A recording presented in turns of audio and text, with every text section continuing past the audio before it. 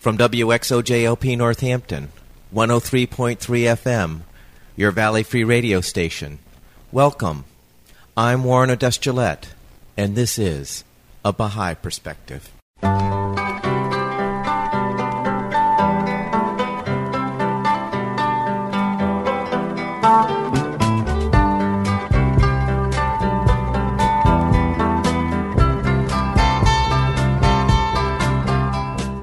A Baha'i Perspective is a radio program that presents interviews of ordinary people who choose the Baha'i faith as a way of life.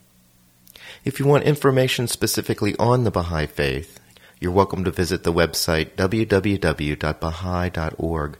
That's BAHAI.org.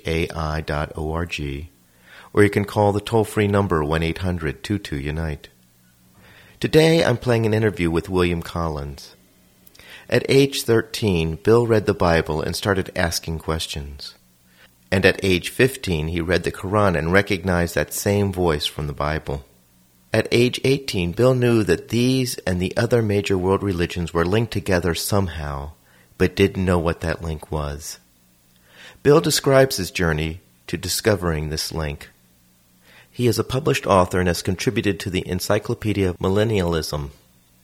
I started the interview by asking Bill where he grew up and what was it like growing up there. I grew up in a small hamlet in upstate New York. It's a place called Brisbane. Not sure it's ever been mentioned on a podcast or a radio program at all. There were about 150 people that lived in Brisbane. It was one of those places where you drive through and the signs are almost back to back and you don't know that you've been through something, a small collection of houses. I was born in Greene, New York, which was about 6 miles away.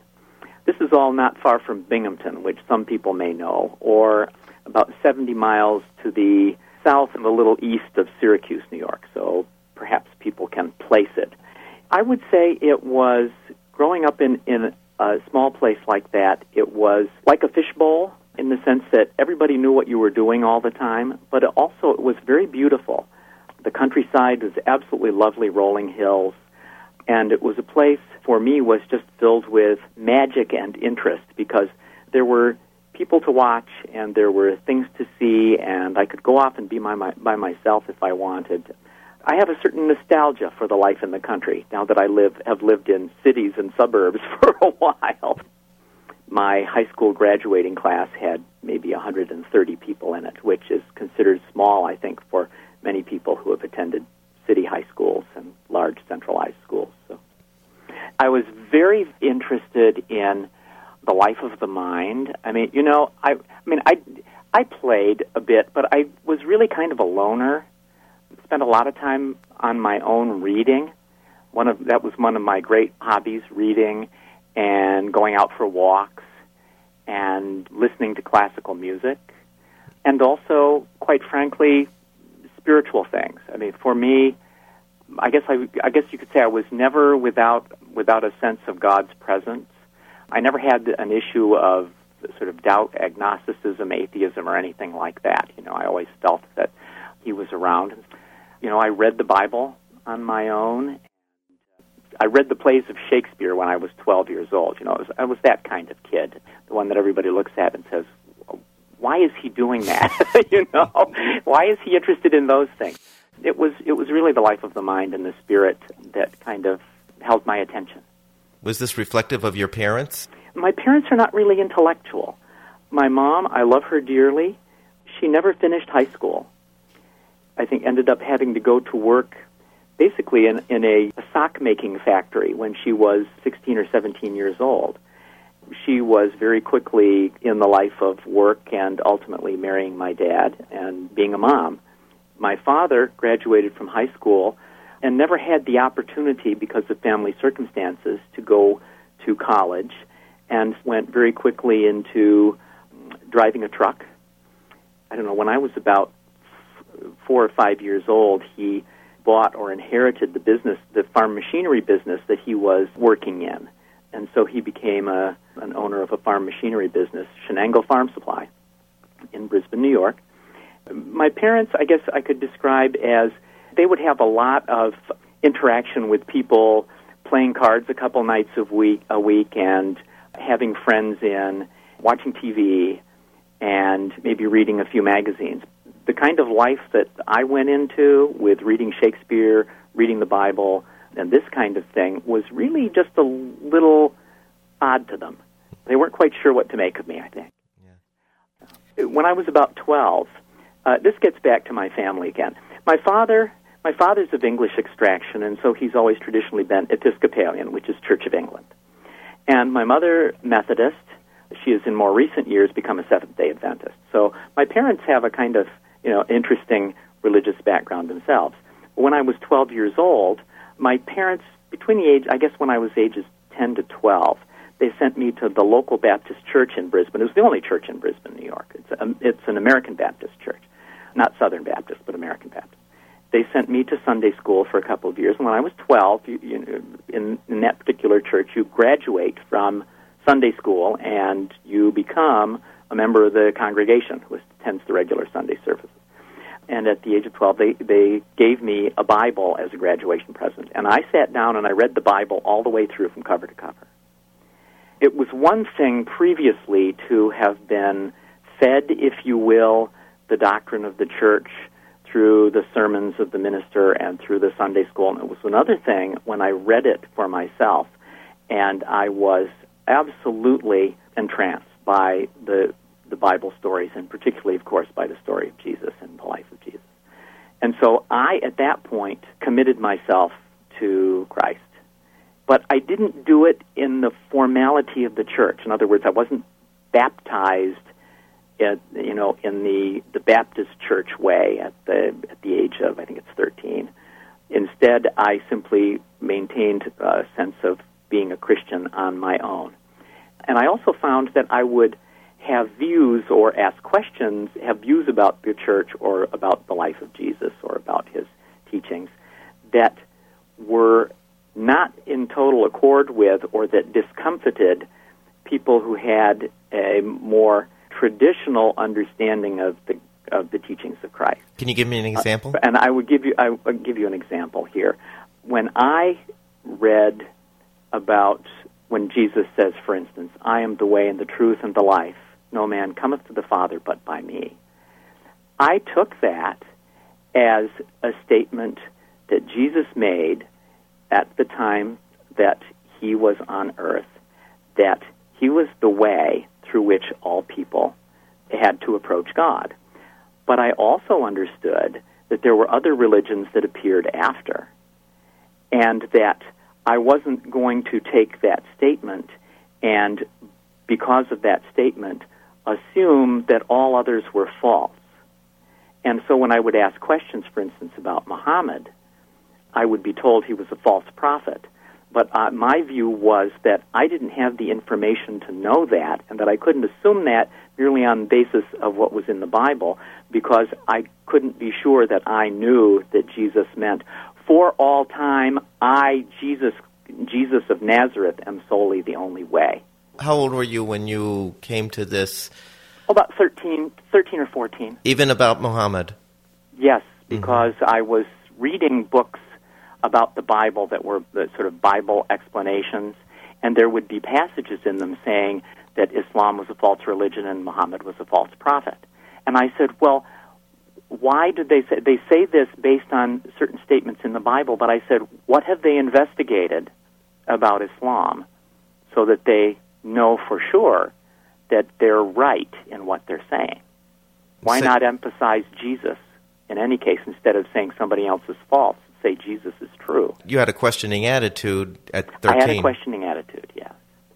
And when I was 15, actually, I had an English teacher in high school who was not really the best English teacher, except he did one thing. He had a set of books that he would loan to the students.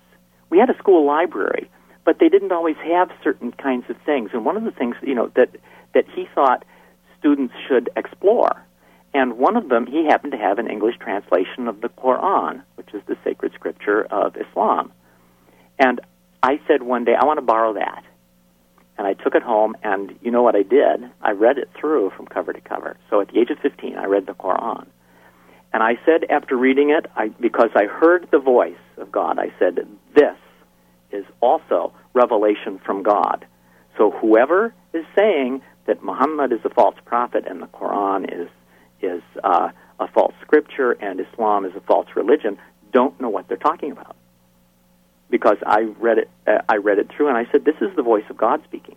It's the voice of God just as clearly as I heard it in Moses and all the prophets of Israel and also in Jesus. So I said, this is from God also. And in a sort of an odd way, I was sort of a Christian Muslim at the time, and I went through the rest of my teenage years reading. I read the Bhagavad Gita, one of the sacred texts of Hinduism, and I said, my goodness, it sounds like Krishna came from God too. And I read information about the Buddha, and then I also read about many other religions and religious movements that were sort of, if you will, part of other great religions, such as various groups in Christianity. I read Mary Baker Eddy's Science and Health with Key to the Scriptures, which is the basic text of the Christian Scientists. I read the Book of Mormon and the Doctrine and Covenants and the Pearl of Great Price of the Church of Jesus Christ of Latter-day Saints, better known as the Mormons. I studied all of these things. And at the age of 18, I came to the conclusion, and it was really logically thought through in my mind. I knew that there was a God, so there wasn't a question about there wasn't a God. Definitely God. I've been talking to him, I've been praying to him and talking with him for the last 18 years. So, that's not a question for me. Since there is a God, now there are several possibilities. He really did create only one religion that was true. It is one of these claimants to divine authority was true and all the others false. And I said, but I've read them. I've studied them all. I know that not to be the case because the spiritual reality underlying them all is clearly from God. I hear his voice. I hear his voice in all of them. So that was not an issue for me. But then I said, well, okay, if it's not that, then there are only a couple other options. Either he revealed all the religions, and then he said, okay, now I'm going to sit back and watch you fight amongst yourselves. And I thought, that doesn't sound like the God I know. My only other conclusion was, there is something that links them all, but I don't know what it is yet. And this was at the age of 18. Now, let me tell you what happened. At the age of 18, I graduated from Green Central High School. I was the valedictorian of the class, so got to deliver the valedictory address at the graduation. My valedictory address, delivered, I might add, just shortly after Robert Kennedy had been assassinated and Martin Luther King Jr. had been assassinated, was about unity. I spoke about the need for people to rise above their differences and find their unity in their common humanity. Little did I know that this was kind of having reached this conclusion, which, for those of your listeners who may not be Baha'is or may not know, that the unity of humanity is one of the essential teachings of the Baha'i faith. And so, at the age of 18, I'd gone through all of this, and in June of 1968, after I'd graduated from high school, that tells you how old I am. I was born in 1950. I saw that there was a television program to be one Sunday morning on Lamp Unto My Feet, which was a widely acclaimed religion program on CBS on Sunday mornings. And this was about a religion that I'd never heard of, and it was spelled B-A-H-A apostrophe I. I had never heard of this. I didn't know what it was. And I said, I guess I have to watch this because, I'm still searching for this, and it's probably a dead end, but I'm still searching for whatever this thing that brings all the religions into clarity as having come from God, that this is out there somewhere. And lo and behold, this starts off, and what are some of the first words of it? The narrator says, he was exiled and imprisoned for teaching that all the religions are one. And I was hooked. I stopped and I said, I am watching this whole program. Of course, the first thing I wanted to know was, who was he? Because this was the interesting thing. They didn't say the Baha'i faith teaches, or they said he was exiled and imprisoned for teaching that all the religions are one. And I knew that there had to be a he. There had to be someone who had said, I speak for God. And because that's what had happened before. So there were quotations from these beautiful writings that I had never heard, and I said, that's the voice of God. And then they said, who was he? Baha'u'llah, the glory of God. I said, it's him. I knew it. It's him. Bill, when you say it's him, what did you mean by it's him? He is the messenger of God. He is Jesus. He is Muhammad. He is what God has promised. God said that he would send a messenger that would restore all that he had taught, all that was true, and that would bring mankind into an era of peace and security. And I knew this was he. And so you were expecting this? I was expecting this. I'd read all the holy books. I was expecting this. So I knew right then and there this was from God, that I had to deal with it. In other words, there wasn't a turning away and saying, oh, well, I'll deal with this at another time. No, I can get to that later. It was, I have to deal with this because this is the most important thing in life, is knowing when he comes. The Bible says, watch. And the Bible also says he will come as a thief in the night. Yes, it also says, as ye see him go up into heaven, so shall ye likewise see him come down. What's interesting about that is that Jesus had already said when he was on trial, he said, no man goeth up to heaven, saving he that came down to heaven, even the Son of Man, who is in heaven. So Jesus was saying, I came from heaven, I'm in heaven right now, and I'm going back up. So if he did that while he was standing here in 3 dimensions on the earth, I figured that when Jesus returned, that's how he would come back. So I said, this is the one I've been waiting for. And what I did was I wrote a letter to the address. They gave an address right at the end for Baha'is in Binghamton, New York. It was about 30 miles away. I wrote to them and I said, I want more information. They sent me 2 pamphlets, at little knowing who they were dealing with. You know, I was a really cheeky kid. And I wrote back and I said, I got all this from the TV program. I want something more substantial. So they sent me an introductory text called Baha'u'llah and the New Era by J.E. Esselmont. And I read that in one day. And I wrote back to them again. And I said, all right, I don't want any more of this stuff about the Baha'i faith. I want the writings of Baha'u'llah. I want your sacred scripture, because that is what's important. It's not what other people said about it. It is what's in the scripture. And I gave them a list.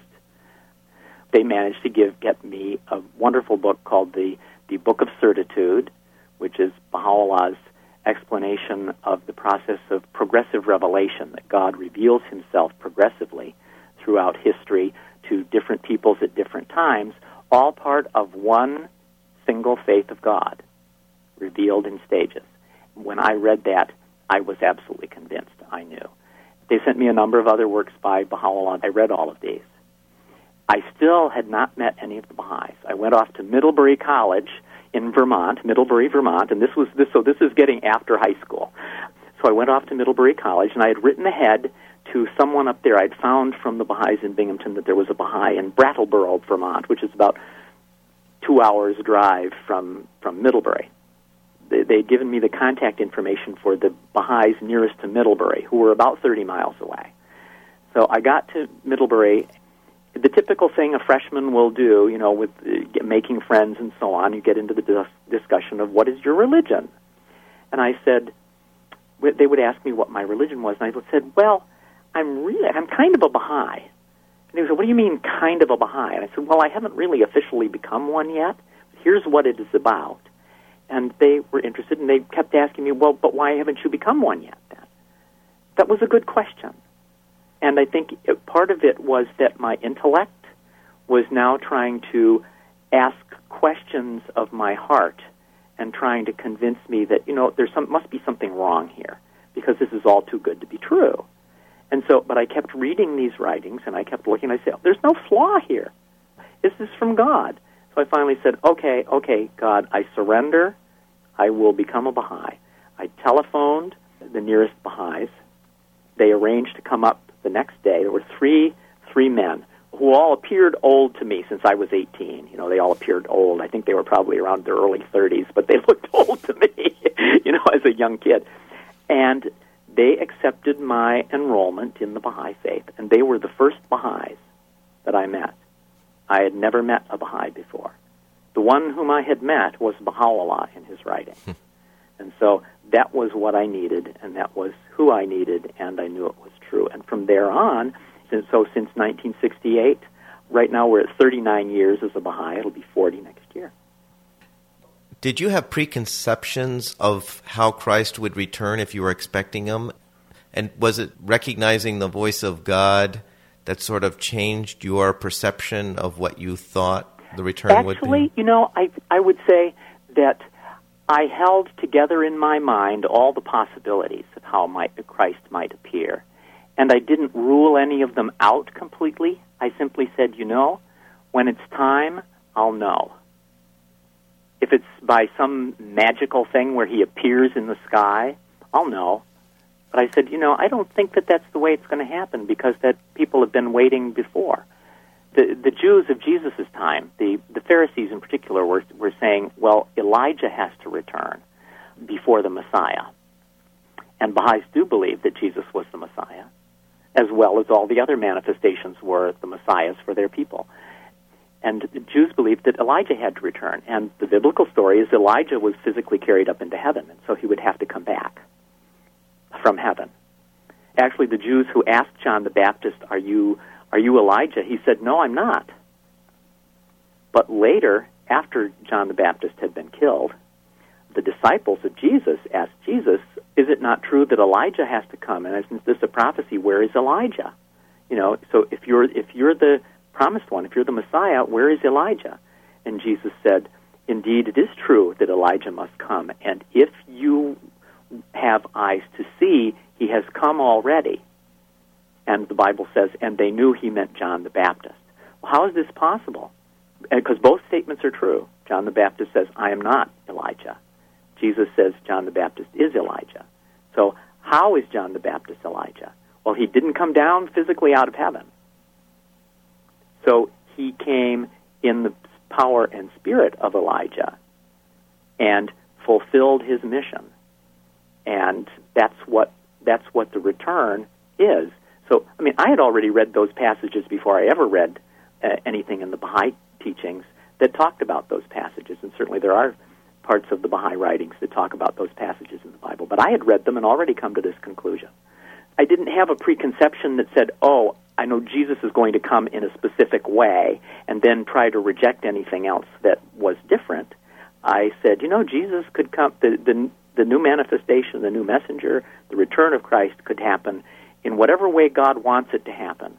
So I need to be open to the way God makes it happen, not the way I want it to be, and not the way I think my interpretation of the Bible makes it supposed to be.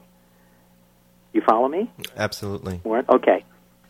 Once you started reading the Baha'i writings, was there things about the Baha'i writings that created a new outlook toward religion or toward life that you hadn't realized up to that point in your own reading of the scriptures of Christianity and other religions? In some ways, it's difficult to look back on. Mm-hmm. I don't have a conscious memory of having these things. I think for one reason being that so much that I had come to understand was already so much in tune with the Baha'i teachings about the oneness of humanity, about the oneness of religion, about the need for a world federation democratically elected and governed, the equality of women and men. These were not problems for me. I think that the only thing one might say about this is that I became a Baha'i both because there were all of these things that I was connected to already in terms of broad principles, but also because the Baha'i faith is challenging. Just as if one is a true Christian, one accepts all of the Bible, not merely the parts that agree with what one already accepts, that likewise, as a Baha'i, I accepted all of the parts of the Baha'i teachings, including those that were easy and those that were maybe a little more challenging for me. I think for young people in particular, now in the society in which this was the late 60s. This was the time of, pardon the expression, sex, drugs, and rock and roll. Mm-hmm. So there were a lot of things that people kind of accepted as normal. The Baha'i teachings say are not good for you. For instance, the importance of chastity before marriage and faithfulness after marriage, not using recreational drugs, not drinking alcohol.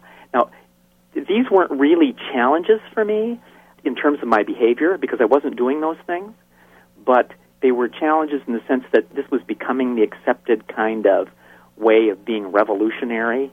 Overthrowing the old order was to sort of embrace these things. And so, in some senses, I had to take the challenge of that in the Baha'i teachings and kind of translate it to my peers, which wasn't always easy. Mm-hmm. Fortunately, I had many friends who were themselves, I would say, relatively stable emotionally and psychically and spiritually, who weren't into these things either, and that was kind of a support. I think that on the whole, I would have to say that the Baha'i teachings themselves didn't present any significant problems for me, because once I had recognized the divine voice, I accepted that which the voice had said, that which had been written. And the Baha'i faith has this beautiful image throughout all of the religions. There's this notion of the Word of God, or the divine Word. And the way Baha'u'llah talks about it, he talks about the revelation of verses, the words of God, being the true miracle. Anything else that's claimed to be a miracle, those are proofs to the individuals who may witness them, and people enhance what they see in many ways, but that which is written, that which is stated and put down as the Word of God, has a validity that everyone can access. It's there for us to read. And in the Baha'i writings, there are a number of wonderful images where Baha'u'llah not only talks about the Word of God being this master key to the hearts of his creatures, but he also turns it around and refers to himself as the living book. And so we have both the written book that is the evidence for all people, and we also have in the manifestation of God the living book. That is, he embodies the Word of God. I found this so fascinating, and that when I understood this, I didn't have to challenge or question the Baha'i writings in that sense. I questioned them only in the sense of, I'm not understanding this part of the Baha'i teachings. Help me understand it, as opposed to saying, oh, I don't agree with this part of the Baha'i teachings. Well, because if I'd done that, if I'd said, I don't agree with this part of the Baha'i teachings, this is silly or whatever, I would have been going against what my heart and my mind had already told me, which was that Baha'u'llah was a manifestation of God and had brought the divine will and the Word of God. And therefore, to accept one part of it and reject one part of it would be to do like people in the past had done and distorted their faith and distorted its influence on humanity. And I wasn't going to do that. So I took it all. And I said, the issue for me is my understanding. And my understanding always has to keep improving. And if I can keep improving my understanding of it, and I can assist others to do that as well, then the world is going to be okay. So that's my approach. Mm-hmm. You said in your valedictorian speech you had spoke of unity, which happened to be one of the key or fundamental principles of the Baha'i faith. Mm-hmm. Another fundamental principle of the Baha'i faith is this idea of we are now a world civilization, and to solve problems we need to have a world vision, and the national vision is out of date and not going to solve the problems that we have today. Did you also have that concept before you became a Baha'i?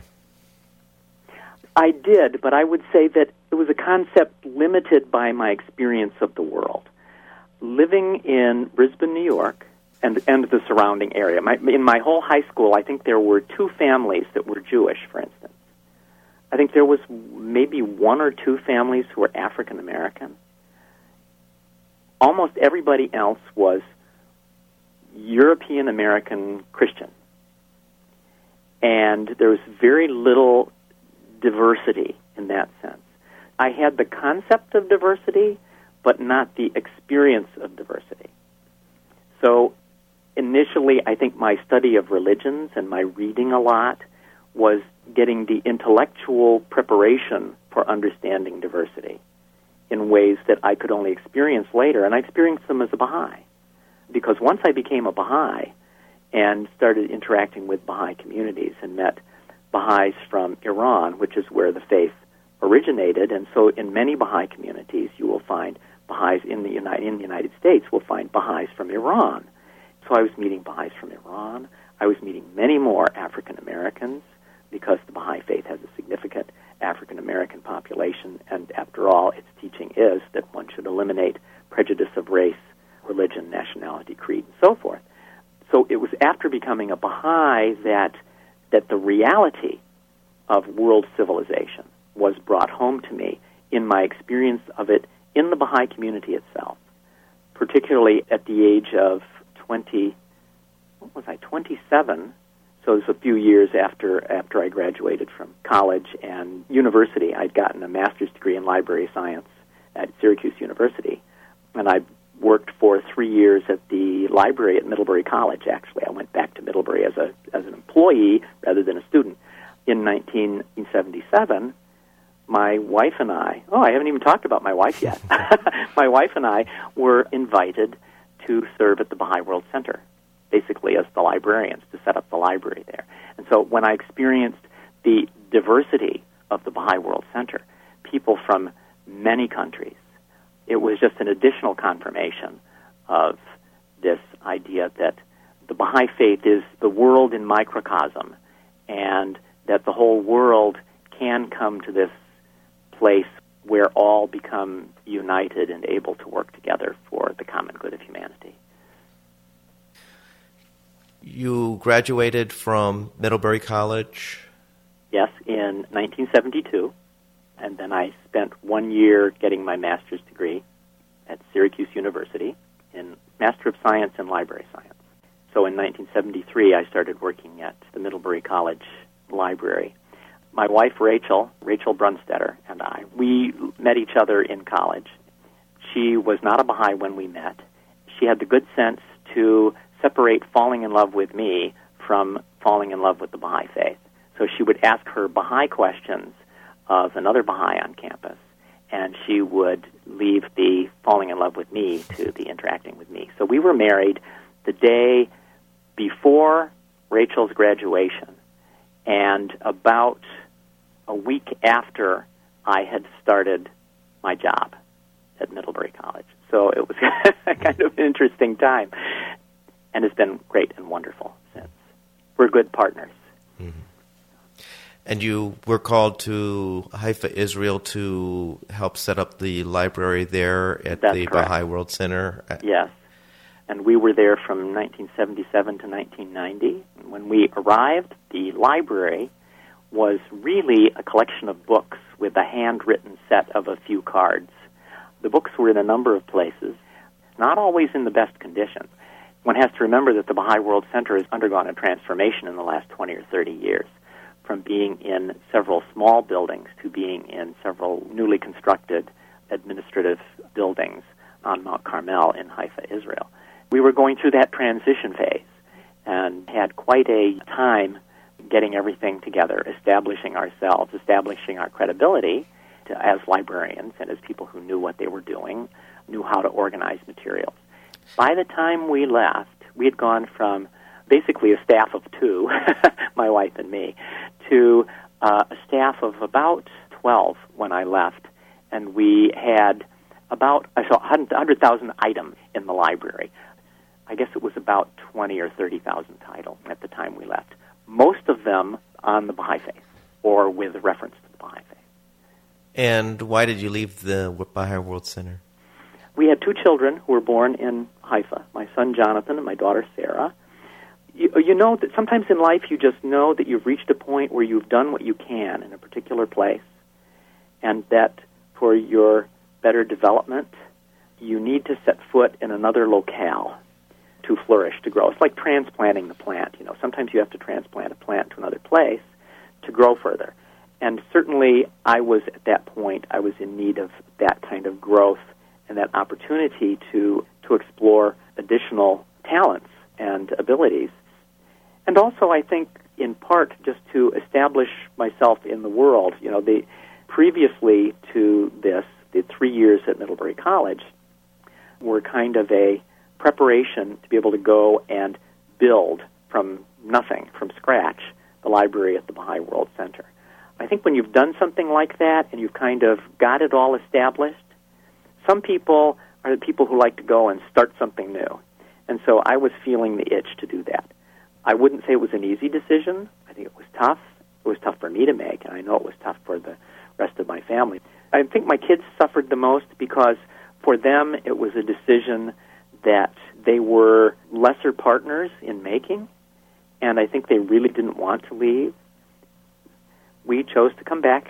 I went to work at the Library of Congress after about 6 months of job hunting and working in the Copyright Office, which is in the Library of Congress, first as a division chief and now as the planning officer. What does that mean? Basically, I help the office with its strategic planning, its annual planning. I deal with keeping the office consistent on gathering statistics and giving out statistics so that we're not saying two different things to people. I deal with management controls, which is the process of guarding the institution against waste, fraud, and mismanagement. So that no one can, for instance, surreptitiously steal money or that kind of thing. It's the kind of stuff that I do. And I've been enjoying it. It actually helps me in my Baha'i life because the Baha'i faith involves a lot of planning. And so it's proved very useful. And how is it involved in planning? Shoghi Effendi, who's the great-grandson of Baha'u'llah, was the guardian of the Baha'i faith from 1921 to 1957. And he established a series of plans for the growth and the development and the spread of the Baha'i faith. The whole notion of planning, because of his example, we know that there are periodically plans that go for a certain number of years, that have certain goals and outcomes that we're looking for, and certain long-term directions that we want to head. We want to bring the Baha'i faith to more and more people, to have more and more people respond positively to it, those that feel so inclined to affiliate, to join with the Baha'i community, to become followers of Baha'u'llah, and to help build the world based on the principles and the institutions that he brought for all of humanity. So we're in the midst of such a plan right now. It's a 5-year plan, and it goes until 2011. This is just part and parcel of the way Baha'is plan their activities. They have spiritual activities, and their spiritual activities are part of plans for broadening the reach of the Baha'i community through such things as study circles that we have for Baha'is, for new Baha'is, for people who are not Baha'is who want to learn more about spiritual matters or about the Baha'i faith. We have devotionals that are held in people's Baha'is' homes and homes of others who are not Baha'is, who want to have home-based worship, basically, and get together as a community. We have children's classes that are offered for the children in a neighborhood that doesn't have to be Baha'is, but it's to help them learn more about, not only about the Baha'i teachings, but also about virtues and the way to be in the world and helping them to grow up in a safe and comfortable environment. We also have junior youth groups, which is a way of helping develop young people in the ages of 12, 13, 14. All of these are part of our planning for what's ultimately the idea of bringing more and more people into the Baha'i faith, or that movement or that powerful spiritual force that God has created to reach humanity. So what do you see the future holding for you? I think it holds a lot of activity. I will tell you this. I am the secretary of an area teaching committee. We won't need to go into that a lot for all of your audience, but basically it means that I'm kind of coordinating the affairs in a cluster of Baha'i communities that's developing programs for reaching out to people. And so there's a great deal of activity there on top of my regular job. We haven't even discussed the fact, I guess, here I am sitting with a pile of books in front of me. We haven't discussed the fact that I am a published author. And so there's stuff of mine that appears every now and then. I prepared and compiled a bibliography of English language works on the Bahá'í and Bahá'í religions, 1844 to 1985, that was published by George Ronald Publisher in Oxford, England in 1990. And a number of articles on all kinds of aspects of Baha'i history and social development and so on. An article I did about Baha'i family life for a scholarly publication, and some things on Christian prophecy and millennialism, which is the expectation of a time of sudden changes that will bring about a world of peace and prosperity. I have a couple of articles, 2 or 3 articles about the Baha'i faith in relation to Mormonism. I see more of that coming. I have an article that I collaborated with Dr. Peter Smith on. He's a well-known sociologist and Baha'i author of academic works on the Baha'i faith. We have an article coming out on Baha'i millennialist thinking, Baha'i millennialism, for the Oxford Handbook on Millennialism. So some of the future is, when I can get to it, is writing. And I say when I can get to it because frequently I am so busy with the many things I do in my various Baha'i duties.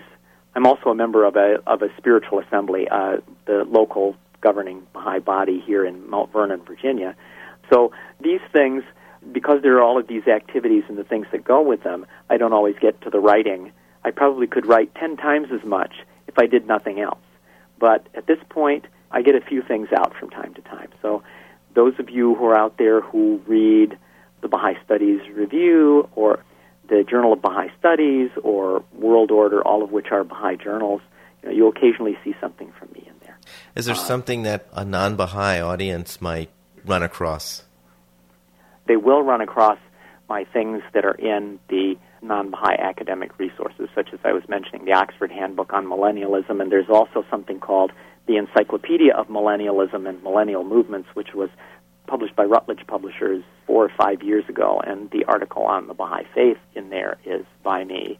They might run into some library-related articles, but many of those are somewhat older, like at least 10 years, for a journal called Cataloging and Classification Quarterly.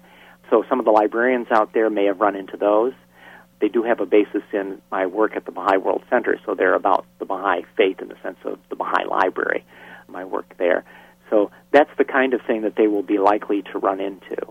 I should mention that they may see 3 or 4 articles by me in the Baker Street Journal, which is the journal of studies of Sherlock Holmes. I have 3 or 4 articles that appeared in the Baker Street Journal. One of them is about Sherlock Holmes and Victorian racial attitudes. In one of the stories, Sherlock Holmes shows some prejudice against people of African descent. And I wrote about that.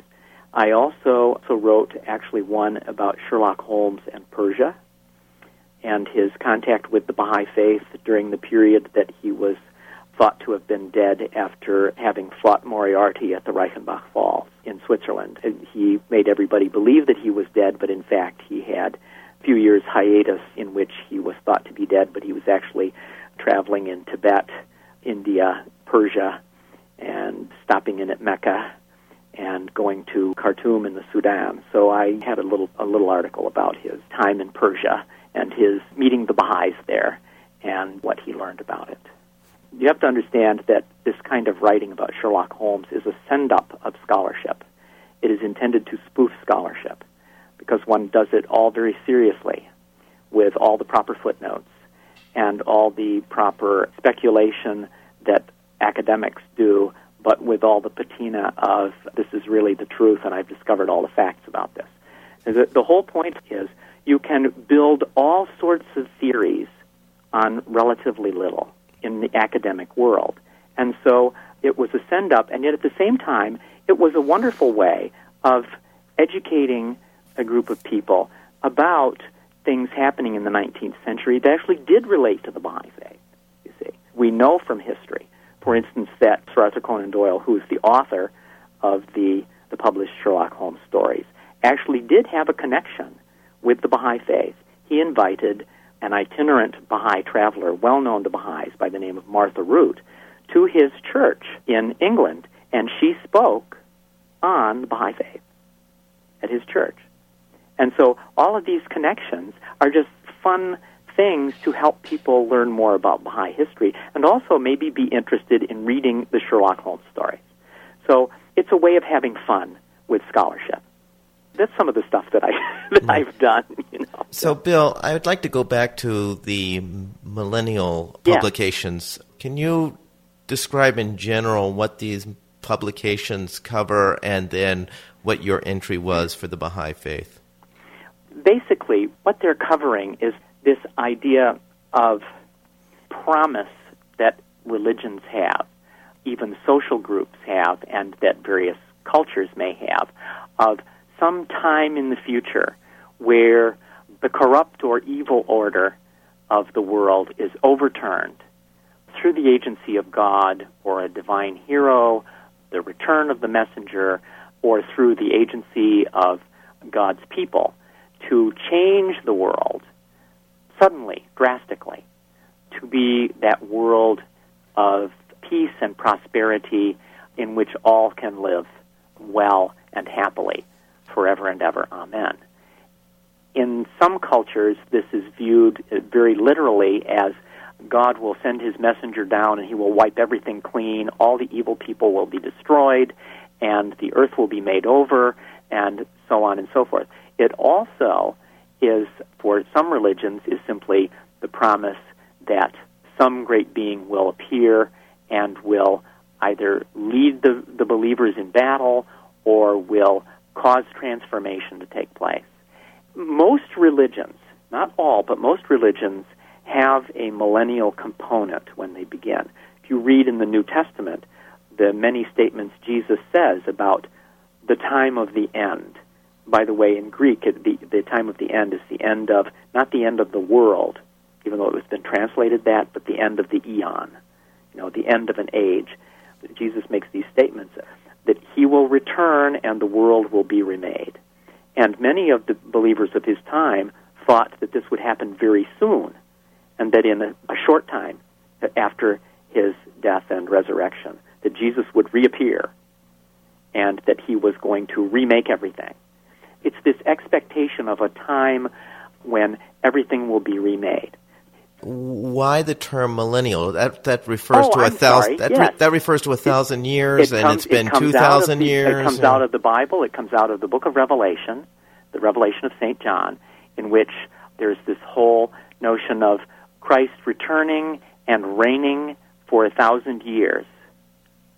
And at the end of the 1,000 years, there's the whole idea of the devil is let loose again briefly, and then all evil is destroyed. And there's this idea of 1,000 years of peaceful reign with Jesus reigning, and then the battle of Armageddon, and all evil is destroyed, and the world is paradise.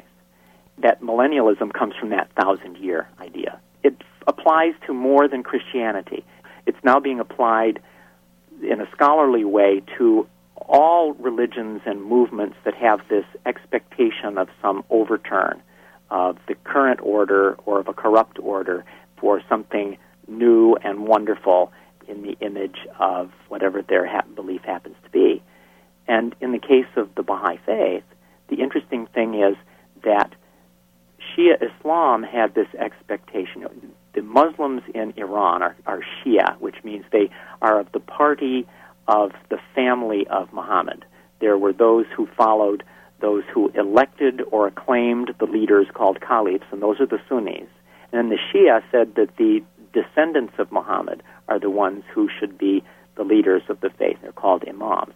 The Shia had an expectation that in the year 1260, the 12th imam, who had disappeared in 260 of the Islamic calendar, would reappear. Now, 1260 in the Islamic calendar is 1844 A.D.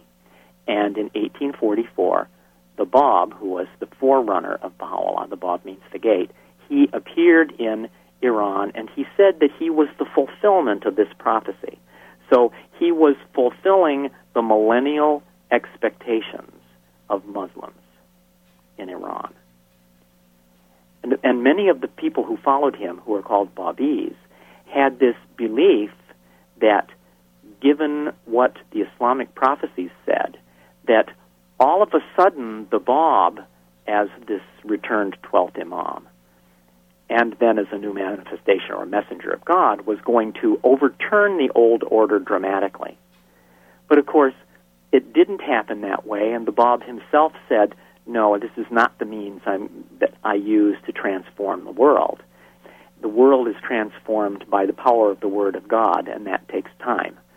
The Bab also made a promise that there would be one who was coming after him, that he called He Whom God Will Manifest, the promised one of all ages. And that was Baha'u'llah. Baha'u'llah made the claim to be that being, that person. And so you have this promise, and you also have Baha'u'llah saying, I have come to fulfill the promises of all the religions of the past.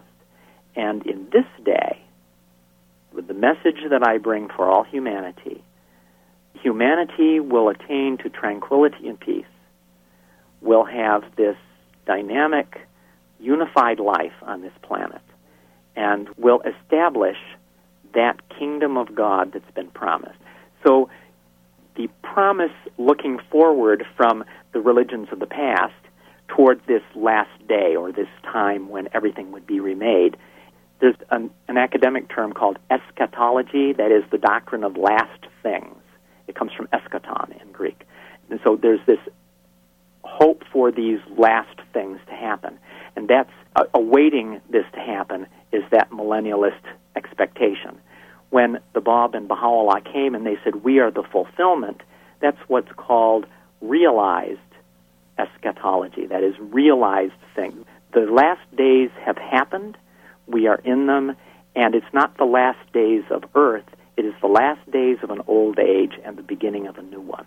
And this new age is what Baha'u'llah says is an age of peace and the unification of humanity. That's the gist of it, and there are a number of articles that I've written that cover some of these things, and people, if they're interested, can go to the Encyclopedia of Millennialism or to a couple of articles I did in World Order magazine about, I think it was 1998, on millennialism, the Millerites, and historicism. Yes, 1998. Well, Bill, we've run out of time. It was a real pleasure, and thank you so much for taking the time to talk with us. Thank you, Warren.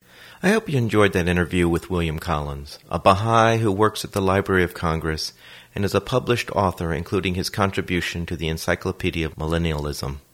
For a copy of this and other interviews, you can go to the website www.abahaiperspective.com. For information specifically on the Baha'i Faith, you can go to the website www.baha'i.org, or you can call the toll-free number 1-800-22-UNITE. I hope you'll join me next time on A Baha'i Perspective.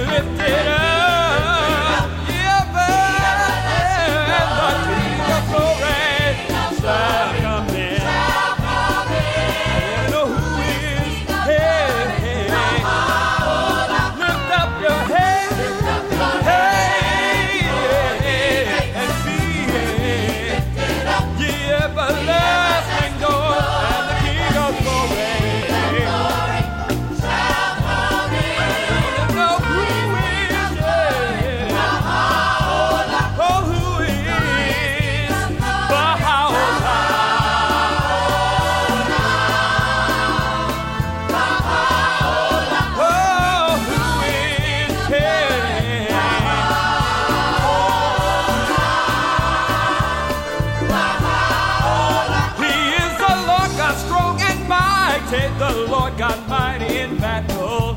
You need to lift your voice and give him praise.